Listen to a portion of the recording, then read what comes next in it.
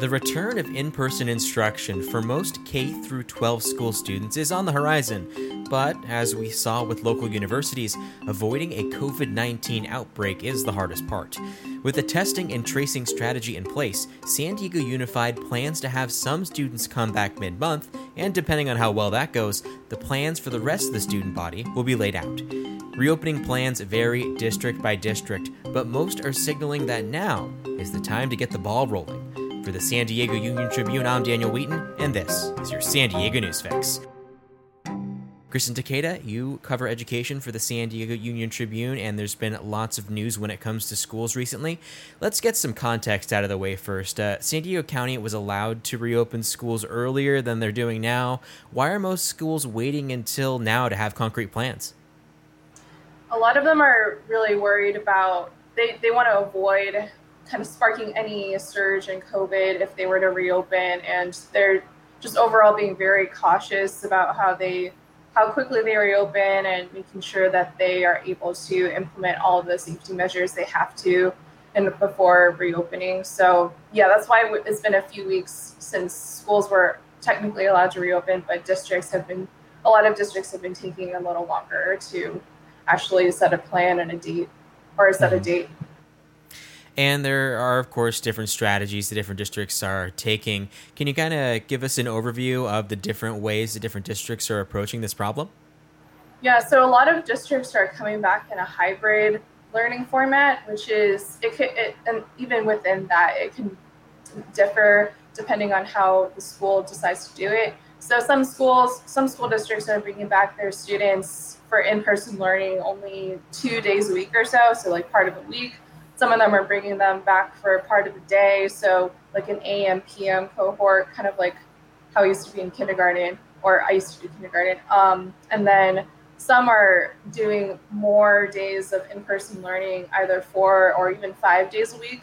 But it seems like more districts are going with the hybrid first, because I think they want to phase it in more. They want to be more careful and cautious in general. They're going to see how that works first before expanding. Mm-hmm.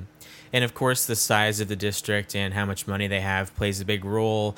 Can you describe some of the differences between the larger districts and the smaller districts in the county? Yeah, so when I was just looking at the list of districts and when they reopened or when they plan to reopen, it just kind of emerged as a trend that most of the districts that have already reopened are smaller districts. And I've been talking to also a lot of private schools about why, how they thought they were able to reopen first, because private schools were among the first to reopen and were the first in line to reopen. But I think a lot of them said, small size is really a benefit in reopening in this case, because if you have fewer schools to make plans for, if you have fewer teachers and students to plan for, it's just easier to make decisions more quickly, and it's just more manageable and doable, and it's less daunting. I think for San Diego Unified, for instance, they have 100,000 students and hundreds of schools, so it just takes a lot more. It probably just takes a lot more time and planning to in order to launch reopening for such a big system. At least that's what a lot of smaller schools will say. Mm-hmm. And the biggest outlier in the county are a lot of the districts in the South Bay. Can you explain why they don't plan to open this year? Yeah, a lot of South County school districts are either staying closed longer, or there are a few districts, Sweetwater, South Bay, and San Ysidro, that have committed to staying closed for the rest of this whole calendar year. So for the rest of 2020, which is some of the longest closure commitments I've seen among school districts so far. And they're really doing that largely because South County has been really hard hit by the COVID compared to the rest of the county. Other parts of the county just haven't seen nearly the number of cases that South County has. So I think that's causing them to be even more cautious. But Chula Vista School District, for example, they've set a tentative reopening date for October 26th. So it's at least for Chula Vista, they're not, letting that delay reopening as long as other districts are. But so that's where it comes down to. It depends on what each district wants to do. Yeah, and of course, just the sheer amount of virus that is in a community makes it much harder, which, North County hasn't had an outbreak anywhere near the magnitude of South County, so it is much easier to plan in Escondido or Vista compared to the districts that you mentioned. Yeah, and it's just overall less risk of spreading more exposure. Mm-hmm. So now let's focus on San Diego Unified. Can you walk us through their plan about how some students will get to return to classrooms in the next 2 weeks? Yeah, so we recently learned that starting October 13th, the district will, and yeah, that's the date that they recently announced, but they'll be bringing back small groups of students and for their first phase of reopening. And the thing about these support sessions is what they're calling it. They're limited to very certain groups of students. They're only for students who have demonstrated that they are having learning loss or just are not meeting standards academically, or for students who have disabilities or special education plans who have high needs. So, and those are all being decided by teachers and schools. So starting, soon, teachers will be letting families know whether their children qualify for these sessions. And then, they're supposed to start on October 13th. So, a lot of parents are anticipating that because that's the first time that San Diego Unified is bringing back any students for any kind of in-person interaction or learning. Mm-hmm. And what do you know about the strategy when it comes to students with special needs? Because in many cases, they require, be in close proximity. Some may require a lot more touch than a regular student. How do you prevent a COVID-19 outbreak among that population? I think that's something we would probably need to see more details about. And it would depend a lot depending on the student and their own specific needs. So, that would be really interesting to see, though, because a lot of, for a number of students with special education, they really rely on, like what you were referring to, like touch or just really close personal interaction, or being able to see people's faces and communicate and just being able to communicate more easily. But that will all be made different or kind of stranger if you're adding masks and face shields, and it just kind of I think those things could kind of get in the way of communicating with students like you would if there were no pandemic. So, and there are some exceptions to mask rules according to state guidelines. If the student is unable to wear a mask, or if the teacher needs to, if the teacher wants, they could use just different. They don't have to wear a mask all the time if they really need to communicate with the student inside the classroom. But so there are like a few exceptions, but we'll see how that plays out for special education.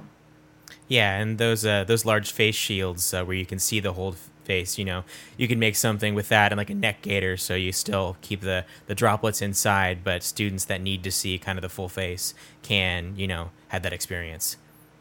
Yeah, I think what experts have told me is that that still has a risk of spreading coronavirus since it's aerosol based or can travel via aerosols. But the whole if you're using just a face shield, I think what you're supposed to do is stay a distance away so that you're not right there and like potentially spreading something. Mm-hmm. And yesterday, health officials announced a COVID-19 testing strategy for a lot of people who work in schools. I believe the estimate was more than 80,000 individuals. Can you explain that testing strategy to make sure that people that, are becoming frontline workers are being kept safe? So basically what the state is wanting schools to do is have staff tested on a regular basis, although I think it's up to schools to determine exactly how often they decide to test. And I think yeah, that's a big consideration for schools reopening. Some school districts have already actually started their own testing programs or are pursuing their own testing programs where, yeah, they do test at least staff regularly. But I think the other less the more uncertain side of that is like how often will school districts be testing students, because that's not I believe that's not required by the state. So but there are some school districts that do believe they need to test students if they're not showing any symptoms, or if they don't have any reason to believe for sure that they have the coronavirus. So I know that's something that like San Diego Unified is working on, and other districts are too. But that will take like a bit more resources, I believe, since that's a pretty big endeavor to do. Mm-hmm. And we do have one question from Christina Raftis on Facebook. She asks, how is the airflow in the classroom? The ventilation science seems to be one way to prevent outbreaks. So what is Unified doing on that element of preventing an outbreak? Yeah, so they've said that they will make sure every classroom either has good natural ventilation, so enough windows that could open and bring in fresh air, or a MERV 13 air filter, which is considered to be the minimum grade of filter, I guess, to protect against spreading the coronavirus. Or if the classroom doesn't have either of those, then they'll be using portable air cleaners. So, but the district has stressed that they want to make sure ventilation is really sound, because they have been hearing from science and safety experts that ventilation is extremely important, and air transmission is really like getting a handle on air transmission is really key to preventing coronavirus spread, in addition to wearing masks, which are considered to be like the most helpful way to prevent spread. So And when do we know when the rest of the student body will be returning to Unified? What's the timeline there? That will we don't know yet. I've heard a school board official say potentially November, but considering like the first phase won't begin until October 13th, the middle of October. We'll see how long, I guess, it takes them to see how well the first phase is going, because it'll really depend on how well they think it's going before they ever consider going forward with phase 2. So yeah, we'll see. There's as of now, there's no date set or anything like that. We'll have to. Yeah. And does Unified have the funds to make this work? Because all of this PPE and everything is expensive. Yeah, so I know the district has said that they've spent $45 million on preparing for reopening, and that's the budget they set at the beginning of the school year, also to pay for reopening costs. So yeah, that's paying for things like PPE, hand sanitizer, fixing ventilation in classrooms, all these supplies that they need for reopening. So and that's in their and they're getting that money to pay for those things from coronavirus aid that schools were given, both by the state and by the federal government. So they will be able to pay for that much, $45 million of supplies. I guess it's not 100%.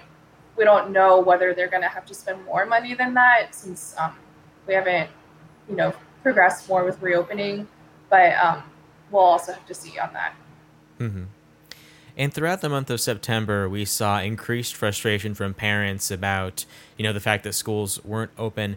How much of an effect do you think that parent input had on Unified's plans? Or are they, just staying the course and waiting until they had the testing and tracing available to safely reopen? I think for San Diego Unified, they've been really vocal about being adamant that they're going to reopen at their own pace, and they're going to follow the recommendations that a panel of UC San Diego experts gave them in August. So they've been pretty, they've been pretty set on following their own timeline that they think is necessarily safe, and they've been emphasizing that we shouldn't focus so much on a date so much as when we think we're ready to reopen it when it's safe. So, but I mean, it's hard to ignore though just how much parents are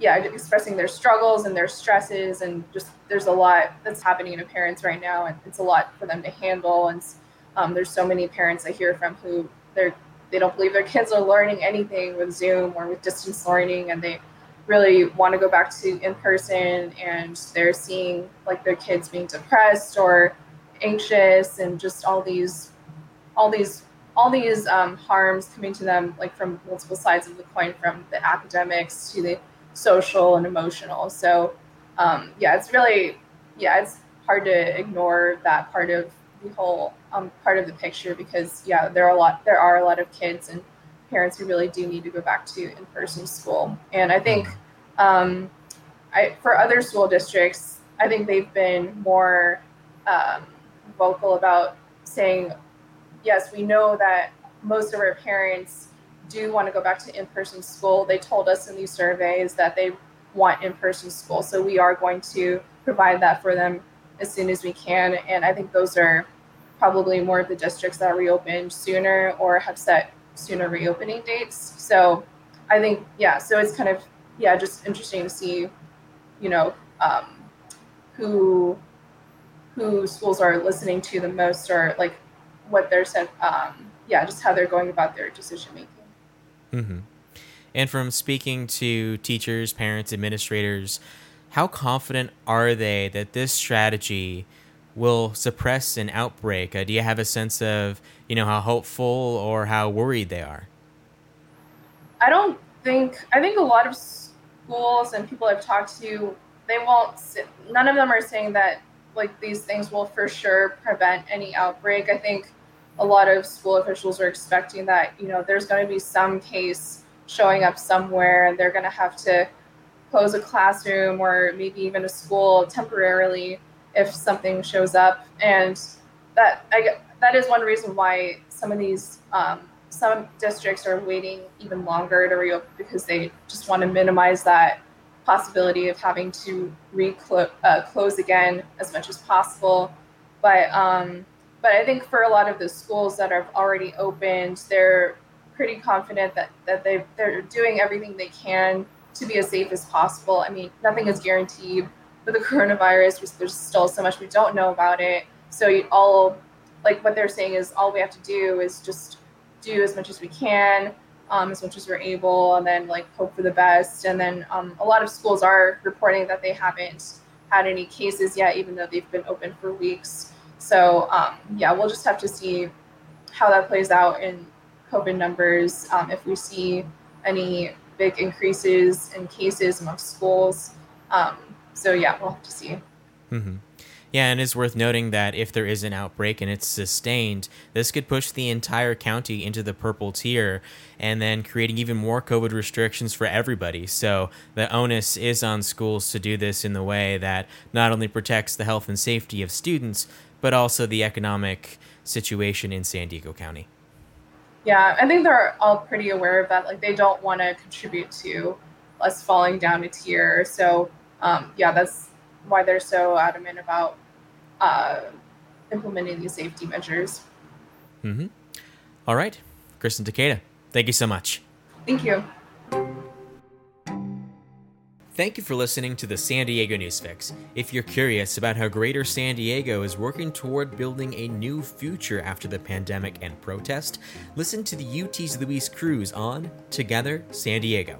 Join in on conversations with activists, nonprofits, and companies who are finding out ways this moment can change San Diego for the better. Listen in on Facebook. For a guide to all of our live streaming programming, check out the schedule on uniontrib.com. Until next time.